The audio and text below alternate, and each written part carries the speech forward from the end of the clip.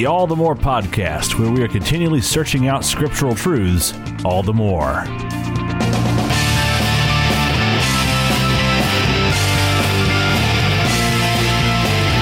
Hello and welcome. I'm your host, Levi Moore, and I'm joined by my co-host and brother, Aaron Moore.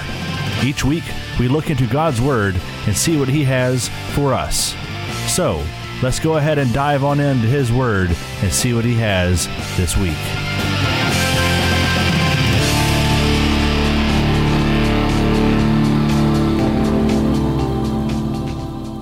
Well, welcome, guys, back to the All the More podcast. We're glad to have you back with us this week.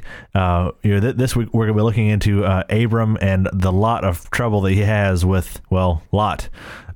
He ends up having to go through a whole lot of trouble with him, going to great lengths to rescue him as we look at Genesis 13 and 14 this week. But one thing I wanted to jump back to before we actually got into Genesis 13 and 14 was Hebrews 11 verses 8 through 10. Since we didn't really talk about those a lot last episode, so just to recap, it says in starting in verse 8, by faith Abraham obeyed when he was called to go out to a place that he was to receive as an inheritance, and he went out not knowing where he was going. By faith he went to live in the land of promise, as in a foreign land, living in tents with Isaac and Jacob, heirs with him of the same promise. For he was looking forward to the city that has foundations, whose designer and builder is God. So here in this passage, right now we're focusing on Abraham and his life and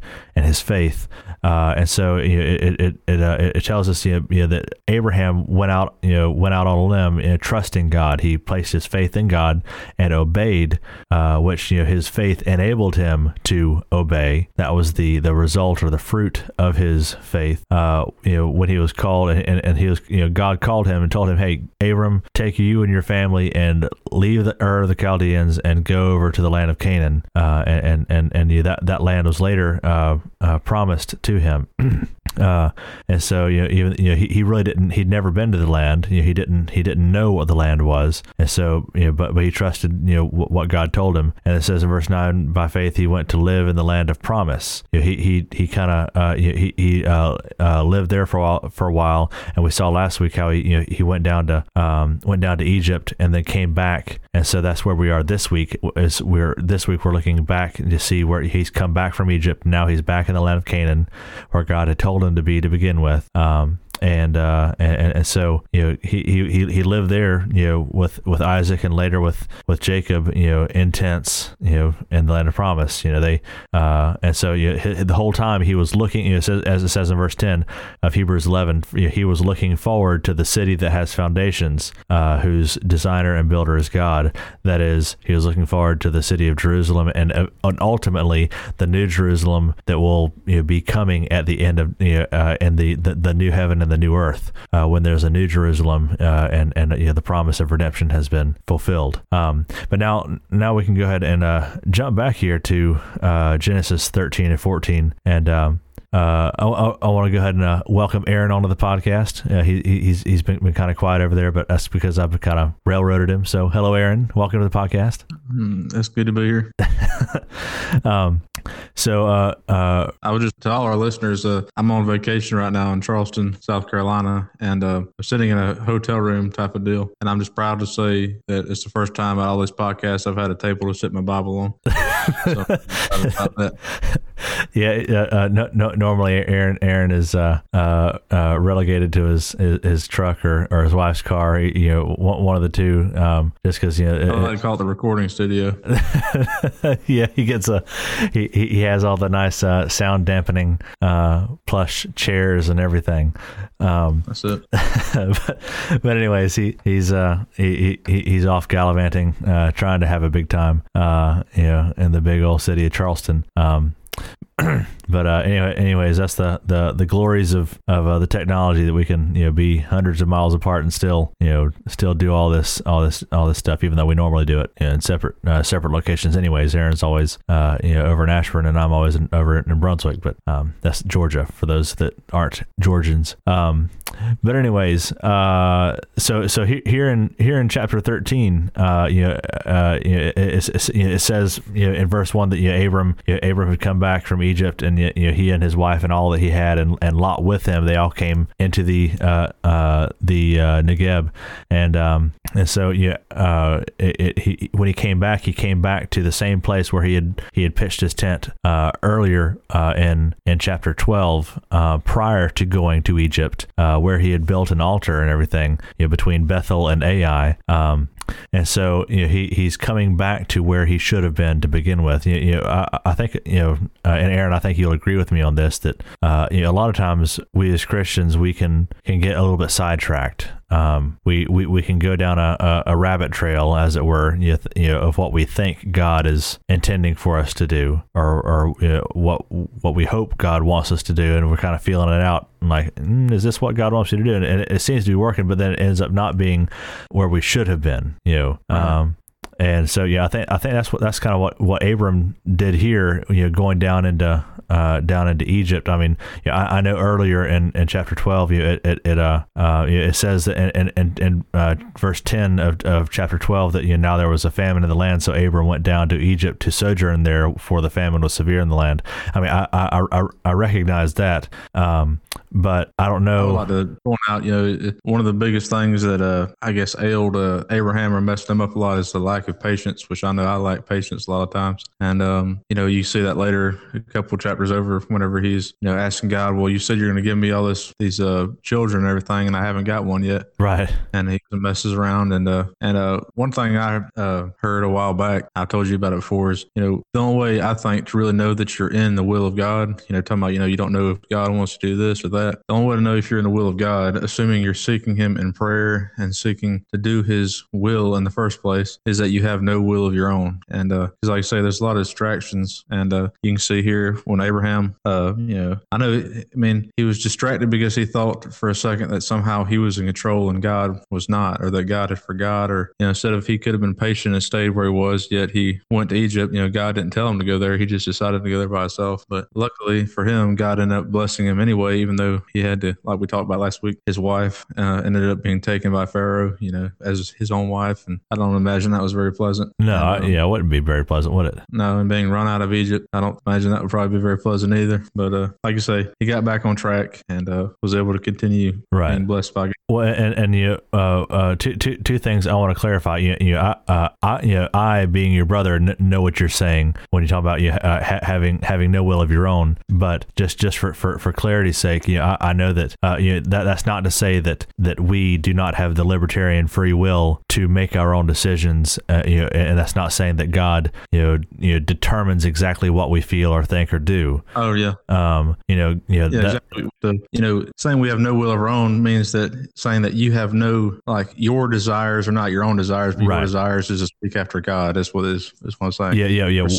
We things and glorifying Him. Right. We completely subject ourselves to God willingly. Not that we not that He determines anything for us, but that's the beauty of free will, and the beauty of the omniscience and the omnipotence, the all powerfulness of our God, is that as it says in Romans 8:28, and we know that for those who love God, and that's key there, for those who love God, all things work together for good, not necessarily for their immediate good, but for the ultimate good, for those who are called according to His purpose. And so God is able to use our mistakes and our He's able to use what we shouldn't have done and what we should do. He can use either way and work it out for His ultimate outcome, which is the redemption of humanity. Right. And so even here with Abram, even though he went down to Egypt, and he ended up lying to Pharaoh about Sarai being his sister, even though he was half telling the truth, but and Abram ended up not Abram, the Pharaoh ended up giving Abram all this stuff. Whenever Abram came out, and was essentially kicked out of Egypt, he still came out ahead because God was able to use his poor judgment and poor decision making to bless him with all the livestock and the servants and everything else. Because it says here in verse 2 of chapter 13 in Genesis, now Abram was very rich in livestock and silver and in gold, and he journeyed from the Negeb as far as Bethel to the place. So he's a very wealthy person coming out of there, and apparently in their travels, as we see in verse 5 too, that it says, and Lot, who went with Abram, also had flocks and herds and tents. I mean, he had apparently become fairly wealthy there as well, and all this wealth, when they get back to the land of Canaan, between Bethel and Ai, it comes to a point where they're kind of at the tensions come to a head, or come to a point. They don't have enough space. They don't there's this too much livestock everywhere, and there's not enough space to feed the livestock and to water them and do all that. So they end up having problems and having strife. And God had already promised Abram all this land, but notice here in verse 8, Abram comes along, and he decides he's going to be the bigger man, and this really shows a lot about Abram's character. It says in verse 8, then Abram said to Lot, let there be no strife between you and me, and between your herdsmen and my herdsmen, for we are kinsmen, aka we are family. Like, there shouldn't be problems with us because we're family. Is not the whole land before you? Separate yourself from me. If you take the left hand, I will go to the right, or if you take the right hand, then I will go to the left. And so Abram essentially gives Lot the option: take your half, and I'll take whatever you don't take. Rather than Abram going ahead and taking the best spoils that he wanted to take, he gave Lot, his nephew, the option. But notice there's a crucial thing that Lot fell into, just like we still fall into today. In verse 10 it says, and Lot lifted up his eyes and saw the Jordan Valley was well watered everywhere, like the garden of the Lord, like the land of Egypt in the direction of Zoar. And this is before the Lord destroyed Sodom and Gomorrah. So Lot chose for himself all the Jordan Valley, and Lot journeyed east. Thus they separated from each other. As we'll be looking into later, Sodom and Gomorrah, those were very wicked places. But Sodom, Lot, he, just like we like pretty things. We like to look at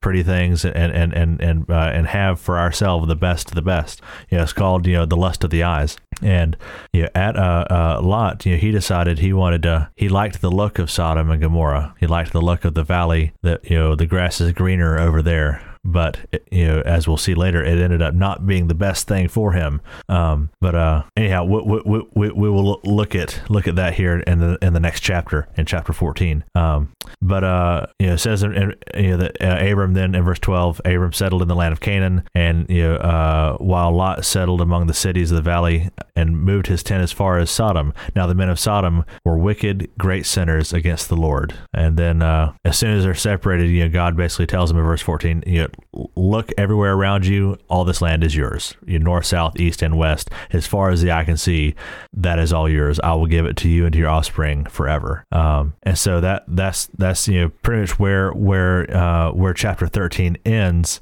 Chapter 13 ends with Abram setting up his tent and where he sets up his tent at the oaks of Mamre, which are at Hebron, and there he built an altar to the Lord. So notice that all these, like, Abram always has some altar built to the Lord. There's always some thanks or some act of faith and worship in what he does, even when especially when he comes back from messing up, he comes back to God and says, "Oops, he may not say it actually, but he says, "Oops, I messed up. God, I'm coming back to you. Here, let me worship you. Let me make a sacrifice to you." All right, so now we're going to go ahead and now that we finished looking at 13. Now we're going to kind of go and see what happens in 14, and this is where Abram and Lot really get into the trouble here.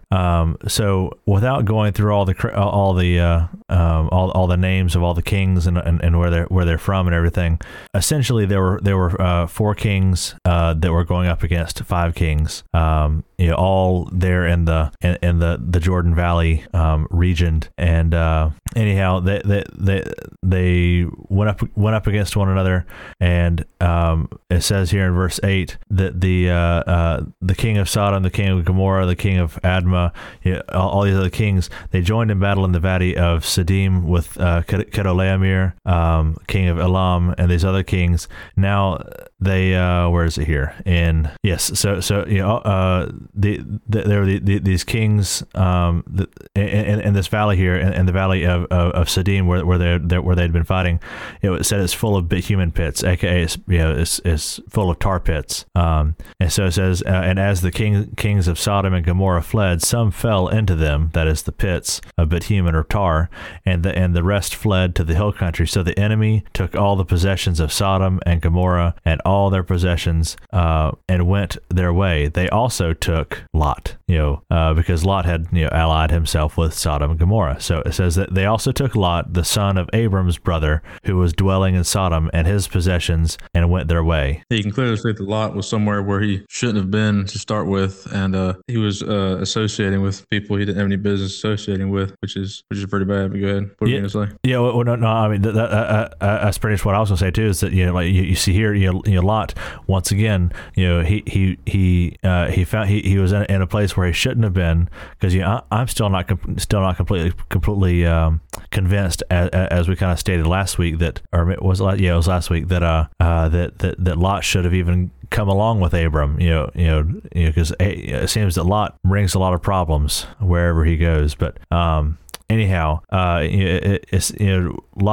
ended up being in a place that, as it was previously stated at the end of towards the end of chapter 13, chapter 13, verse 13, it talks about how the men of Sodom were wicked, great sinners against the Lord. So it was apparently known that there was a wicked place, and so Lot still wanted to go there, even with that knowledge. So he just, it's kind of like I said, and even after this whole episode, he remains there. Oh yeah. Like I said, after he's saved, he still hangs out, and whenever when the angels are there at the courtyard, warning him that you need to get out of here and everything, and they're inside the house, and the men are out there telling them to come out and everything, and he refers to them all as brothers, which is a pretty endearing term to think of a bunch of wicked people, right? And then this is in chapter 19, I think. Yes, in 19. Yeah, chapter 19, and this is just giving some character evaluation of Lot, and of course he refers to these evil, wicked people as brothers, and he even says, instead of taking the 2 angels, which he thought were just regular men at the time,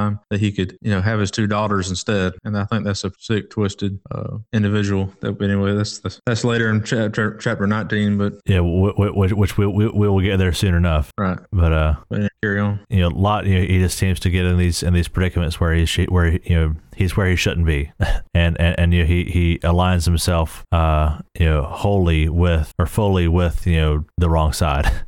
Right, which I can think in my own personal life, I've been Lot several times, in the sense that you see Abraham and Lot as kind of like not a father and son, but kind of like an older man and there's a younger guy who's kind of like tagging along, and the younger guy goes off and just kind of does his own thing and gets in a lot of trouble, and it takes the older man or the wiser man to I've had been rescued myself several times. So I really hadn't thought about it from that perspective. I guess it really does show us the importance of having having some kind of a mentor, because Lot's father, Haran, he died early on, and so Lot essentially spent the majority of his life without a father.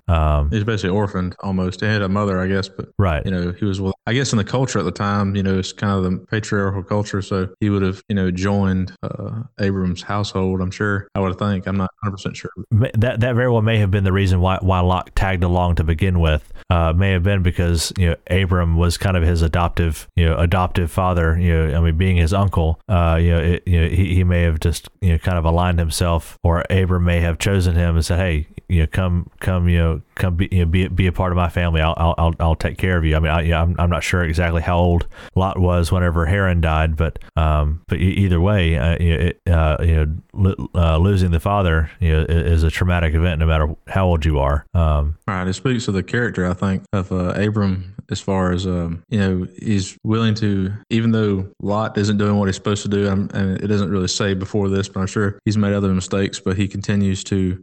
Like I was telling you earlier, there's the two main things: is he didn't leave a man behind, right? So Lot's in trouble, and also later in the New Testament, Jesus says there's no greater love than to lay down your life for your friends. So you see right in there, I guess we were getting there eventually, but I'm just going ahead and going there now. It says when Abraham, this is chapter 14, verse 14, which says when Abraham heard the kinsmen have been taken captive. This is after this battle in the valley of Siddim. Yeah. It says he's taken captive, and let's go back and find it. It says he heard the kinsmen had been taken captive. He led forth his trained men born in his house. There was 318 of them, and went in pursuit as far as Dan. And he divided the forces against them by night, he and his servants, and defeated them and pursued them to Hobah, north of Damascus. And this one, 16, says they brought back all the possessions, and also brought back the kinsman Lot with the possessions and the women of the people. So I'm saying, Abraham, I guess he loved him or cared about him enough, or was concerned about his family and his, I guess, adopted son or nephew, whichever way you want to look at it. He was willing to go into battle, risking his own life, right? Potentially losing his life. He didn't know. Well, I guess, God had promised him that he would do all these other things. So if he had faith, he would understand that God would protect him, or else, all these other things couldn't be filled. Right. But anyway, he had a love and compassion for his nephew to go into battle after him. Well, and I think in Abram himself, we can see a lot of the same loving aspects that are found in Christ. Right. Like you were saying earlier, about there's no greater love than to lay down your life for your friends. And here's Lot. He's putting it all on the line. Excuse me, not Lot. Here's Abram. Putting it all on the line. He's exemplifying that same sacrificial love. In a way that in the same way that in a similar way that Jesus did. Jesus went and he took the sin of the world onto his shoulders. So that we because we couldn't bear it. We had been captured and stolen away. Well, Jesus came after us and knocked some sense into sin and Satan and everybody else, and got us back. Us being those that have willingly chosen to follow him. All have the option to, but not all choose to. Right. And Jesus reminds us of the same thing. We have to. He told us that if you follow after him, you will experience suffering and affliction and persecution, these things, and he said that will happen because it's already happened to him. Right. So it's kind of like him.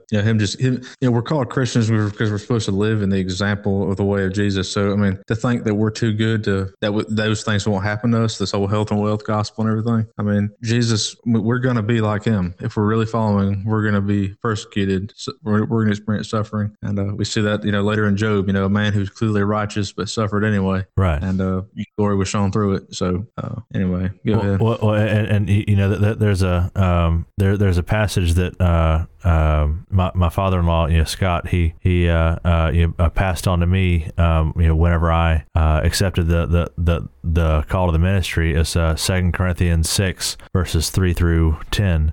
It says, "We put no obstacle in anyone's way, so that no fault may be found with our ministry. But as servants of God, we commend ourselves in every way, by great endurance and afflictions, hardships, calamities, beatings, imprisonments, riots, labors, sleepless nights, Spirit's hunger, by purity, knowledge, patience, kindness, the Holy Spirit, genuine love, by truthful speech and the power of God, with the weapons of righteousness for the right hand and for the left, through honor and dishonor, through slander and praise, we are treated as impostors and yet as true, or yet are true, as unknown and yet well known, as dying and behold we live, as punished and yet not killed, as sorrowful yet always rejoicing, as poor yet making many rich, as having nothing yet possessing everything. I mean, that sums up what it is to be in ministry. And when I say ministry, I'm not talking about just those who have 100% accepted the call to be a preacher,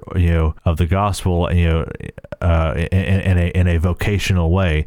I mean, that is the call for all Christians. Any person who goes out there and says, I believe in Christ, I am a disciple of Christ, I'm a follower of Christ, they should be able to claim that passage for themselves.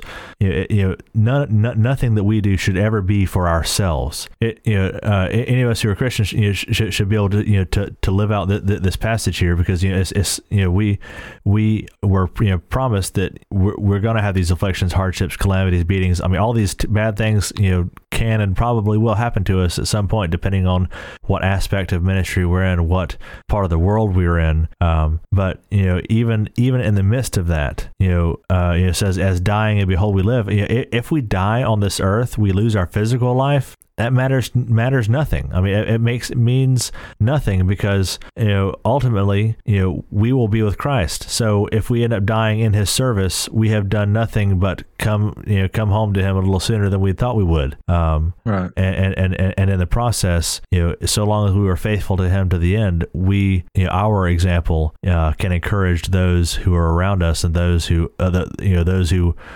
knew us, if they were Christians or not, and our sacrifice could end up leading to the salvation of others. For the believer, for the Christian who believes and trusts in Jesus Christ as Lord and Savior, the worst hell you will ever experience is on earth right here. And for the unbeliever, the best heaven you will ever experience is on earth right here. That's exactly right. So Jesus tells us clearly, to put up our crowns in heaven.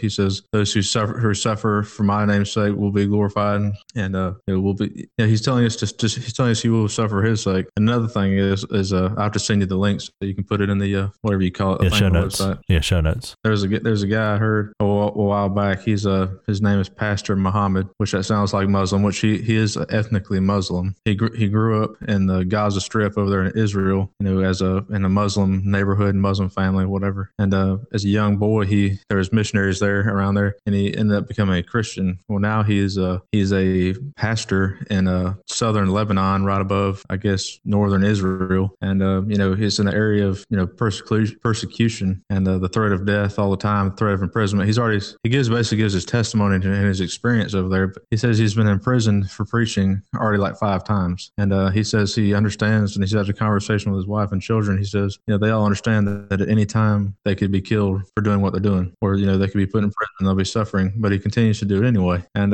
one thing he told me that really struck me, talking about Eastern culture, like Middle East culture versus the Western cultures, he was saying, instead of the West just sending bombs over here to blow up the Muslims, he says he was encouraging Westerners. He says, don't be afraid of coming, and sharing the gospel, because the people in the Middle East don't need bombs, they need Jesus. Right. And it's just saying that, anybody who's ready to pick up the cross and follow Jesus Christ and be a missionary or whatever, he says, if you're not ready to die, then don't do it. And that's not meaning we should all go out and do suicidal things, but you have to prepare your heart and understand that the suffering and it's real. Jesus promises that will happen, but your reward is in heaven and is eternal life, and it is a life with a fulfilling meaning that you're serving the one true King. Yeah, that's exactly right. I mean, we have to live. I mean, what does Paul say? He says, for me to live is Christ and to die is gain. I mean, if we're going to be Christians, our life should be lived as Christ lived.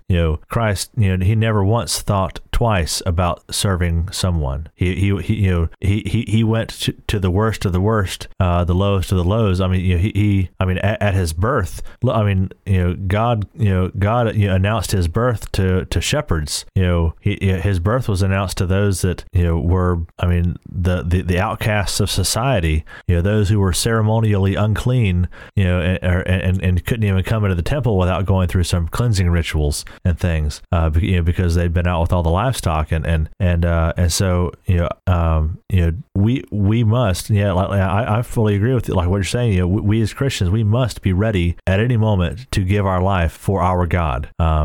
He's the one that gave it to us in the first place, right? So if he's the one that gave it to us in the first place, he should be the one that we give it back to at a moment's notice when he calls us to. That's right. And it's really free. It'll set you free. The truth will set you free as far as not worrying about all these things that we always worry about. And right. Like I said many other times on this podcast, talking about we only have a short little blip on the screen in eternity here on earth, and God created us for the purpose of loving him, worshiping him, and doing his will. And he seeks that no man shall perish, but all shall seek him and find him. And he just says tons of times all throughout Scripture, seek me and you'll find me, knock and the door will be open. He's wanting us to search him out, and Jesus told us to go and make disciples. Jesus, it's all about going and telling. And one thing I think that holds people back from going and telling is the fear of rejection or of being ridiculed or persecuted or all these things. And Jesus basically told us that it's going to happen, and he's basically saying, what makes you think that you're better than me, that you shouldn't have to be persecuted, right? Or if they're punished or whatever. It's part of it. But I think that's a good segue to we can go and move on to Melchizedek if you'd like to. Yeah. That'd be good. I just want to make one more final short point real quick.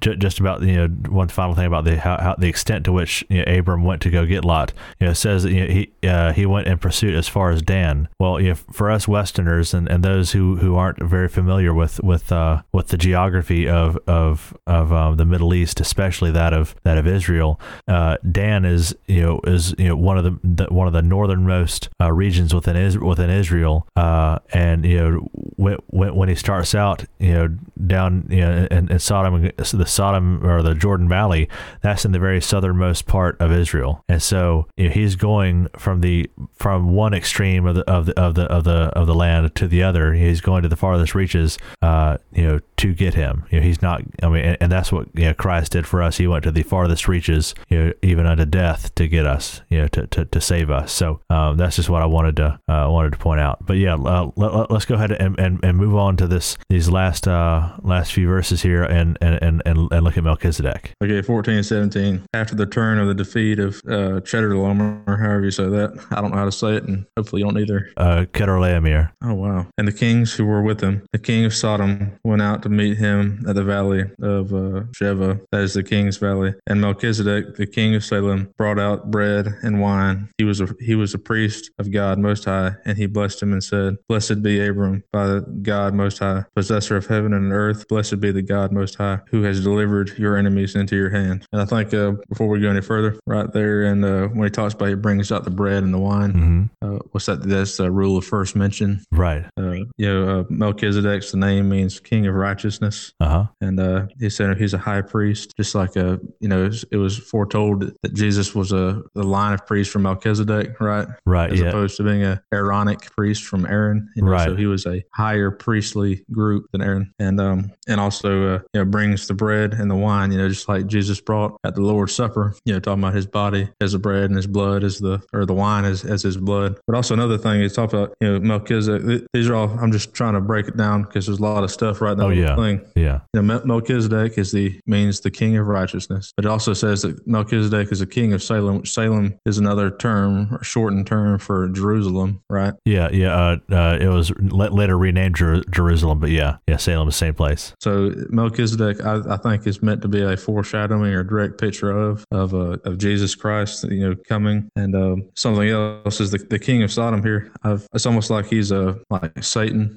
After a great victory, Abram's defeated the armies and retrieved Lot, made it back with all his possessions and all this other stuff. And as you'll see later in a couple other verses after this, the king of Sodom comes out And well, I'll just wait till we get further up there to that. But anyway, I just want to mention that about Melchizedek, the king of righteousness. Here in verse 18, was it verse 18? Yeah. Verse 18. It says the very end there. It says he was priest of God Most High. The Hebrew there for God Most High is El Elyon, which is literally is God El Most High Elyon.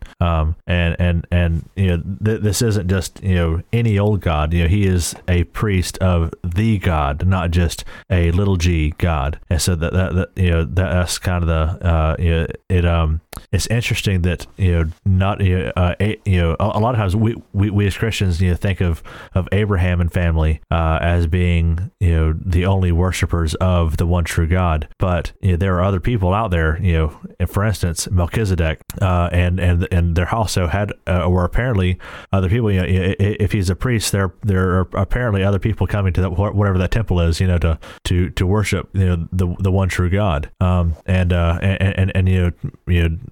polytheism, the belief in many gods, even to the extent of millions and billions of gods, as the Hindus believe, is the fact that polytheism wasn't the original. That was never the norm. The original and the norm originally was monotheism, one God, but Satan, as he does, and his demons, and really even probably without his aid, humanity itself probably came up with all these gods just to come up to have a freedom from any kind of accountability. But the only other thing I wanted to mention before we moved on to the last half of this Melchizedek section here is in the actual the blessing that Melchizedek says. It says, blessed be Abraham by God Most High, possessor of heaven and earth.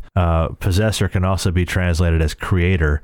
Either way, the creator is always going to be the possessor. I mean, like the original owner, who has full and complete right to everything. And so, Melchizedek recognizes that, that God is in fact the creator and possessor of heaven and earth. And it says, and blessed be God Most High, who has delivered your enemies into your hand, which, God owns and created everything. So he, because he owns and has ownership of everything, he's the one who delivered to Abram. That's just kind of one of those things where again, God works all things for the good of those who love him and are called according to his purpose. Right. One other thing about him too, another reference to Melchizedek in the comparison of Melchizedek to Jesus, as far as like a foreshadowing event or whatever you want to call it. In Hebrews chapter 7, verse 3, it refers to Melchizedek as being without father and without mother and without genealogy, and having neither beginning of days nor end of life. So I guess just like talking about I guess in the priesthood at the time, it was passed down from father to son, as in a line. Right.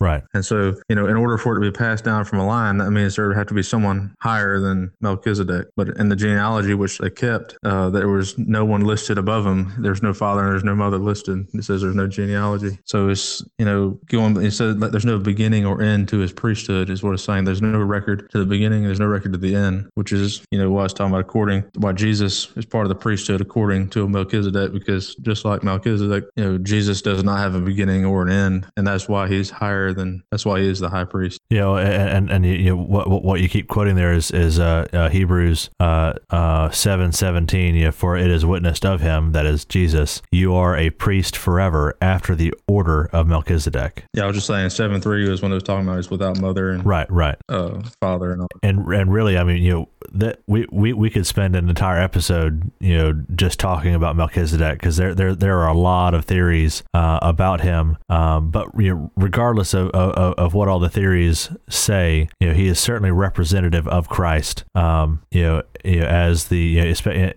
especially being called the King of Righteousness.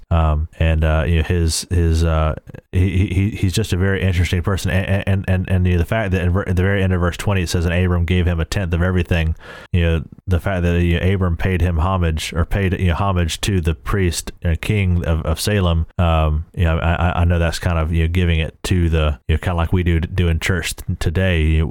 Our tithe or our tenth, our regular giving should be at least a tenth. But I think in the New Testament, it's giving abundantly with joy in your heart. Sure. Yeah. I think the main thing is not just a tenth, but to give it all. But Definitely. Yeah. But I'm just saying that this right here is where we generally get the idea of giving a tenth from, is coming from Abraham, or from Abram here. That's where the idea of giving a tenth came from. And when we give today, I mean, we should be giving as you said, abundantly, out of the joy of our hearts, from Christ. But I think earlier you were about to pull out a pretty good piece on the king of Sodom. If you want to go ahead and do that real quick. Yeah, we see Melchizedek is like as a representation or a foreshadowing of Jesus, but you can see the king of Sodom is like I don't know if you want to call it foreshadowing, because Satan is already brought up and everything, but you see after this great victory that Abraham has had,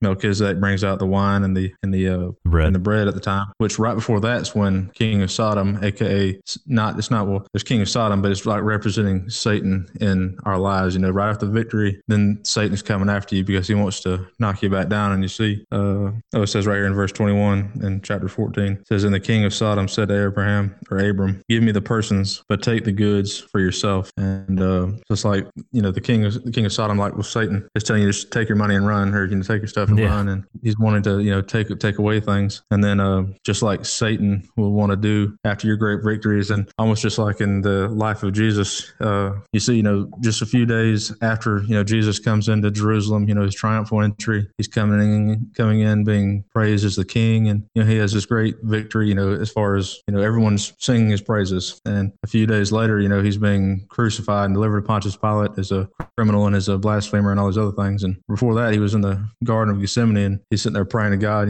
for God to do his will. But he's at the same time, Satan is tempting him, giving him the option, telling him, why don't you just take your money and run? Why don't you just take your glory?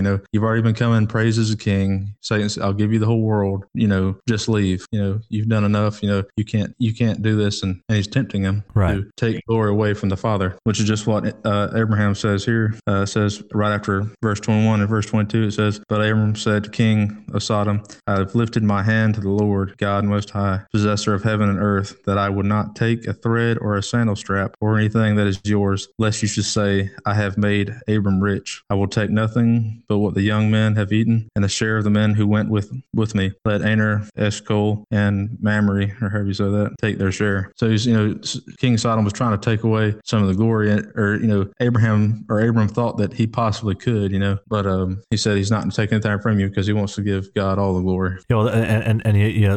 This is kind of the opposite of what we saw with what's his face, with Lot. Lot looked toward the Jordan Valley and toward Sodom and liked what he saw and said, I want to take that for myself. But then here's Abram, the king of Sodom himself, tries to offer him things, offer him the goods. But Abram says, no, I've already lifted my hand to God, which that's another way of saying, I've already taken a solemn oath, to the Lord God Most High.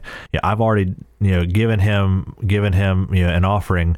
I don't need to take anything back from you, because then it's almost like I've never given the offering to begin with. And so it's, like you're saying, the king of Sodom is kind of trying to tempt him into taking things, and that would have been dishonoring to him, especially with the wickedness associated with Sodom. Abram's testimony, his reputation could have been tainted by that interaction, by that accepting essentially payment from him. And so, that's why it says, I will take nothing but what the young men have eaten and the share of the men who went with me. And so he says, you go ahead and give the other guys, what you will, but I'm not going to take any of it. And so, Abram, he really, shows out, this is, again, another one of his moments of good moments in his faith, Right. But, I think, if we can kind of wrap this up in a nice bow here at the very end, for like the application, to our lives. Throughout this whole episode here, not just not our podcast episode, but what we see here in Scripture, Abram and Lot, they led two very different lives. Lot lived, especially in these two chapters, he lived, with the lust of the eyes, and trusting the physical world, and what it had to offer rather than what God had to offer. Abram, on the other hand, he trusted what God had to offer. He put his faith in God, and ultimately,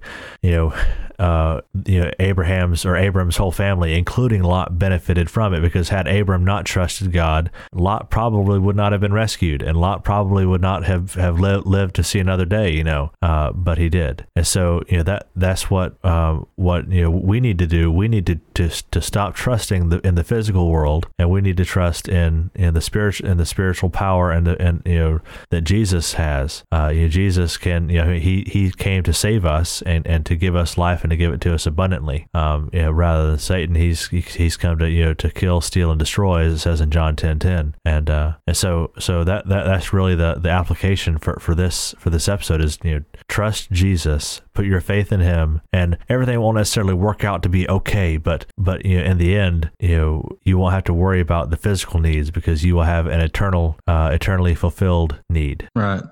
We got to seek God first in all things, and that's the best way to stay out of trouble. And that's right. God says He has plans to prosper us and not to harm us. But sometimes we go through times in our lives where obviously He will allow us to be tested or allow us to be sifted, as the Bible says. And but we just got to remember that our Lord and our Savior has already done those things. He's already been through those things and would still come out of it. He still came out of it blameless and did not sin, did not turn away. And so it's not impossible. It's very hard to go through life and I think it is impossible for man. That's why we have a Lord and Jesus Christ to forgive us for our sins, to make a way for us to get to heaven. But I definitely think, like I said, seek God in all things and strive to be like the person that call ourselves after. We're supposed to be Christians, the followers and disciples of Jesus Christ. And I think that, just like in this, God had a plan for Abram, and Abraham was trying his best to follow the plan. He stumbled, but God was still able to bless him through these things. And in the same way, God has a plan for us, and we'll stumble and fall, but we have to remember we got to keep our eyes on the prize, and we will, if nothing else, we will be able to spend eternity with God in heaven as His adopted children. That's exactly right. Well, are those your closing thoughts, Aaron? Yes, that's it. Okay. All right. Well, guys, as always, we are excited to be here and be able to talk through these things with you. We would love to hear from you if you have any questions, anything that we may not have covered as in depth as you would like. Please go to allthemore.com/contact and fill out the contact form. If you have anything you want us to pray for, go there as well. If you haven't subscribed, go to allthemore.com/subscribe, and you can get the RSS feed link, or you can click any of the iTunes, Stitcher, Google Play, or whatever other podcasting app link you would like there. And lastly, we just covet your prayers. This is an endeavor that we are undertaking, not knowing where it will end, or if it will end. But we do this because we feel God has called us to do this, and so if you would just continue in prayer for us, and we will be eternally grateful for that. So we look forward to next week, and stay tuned.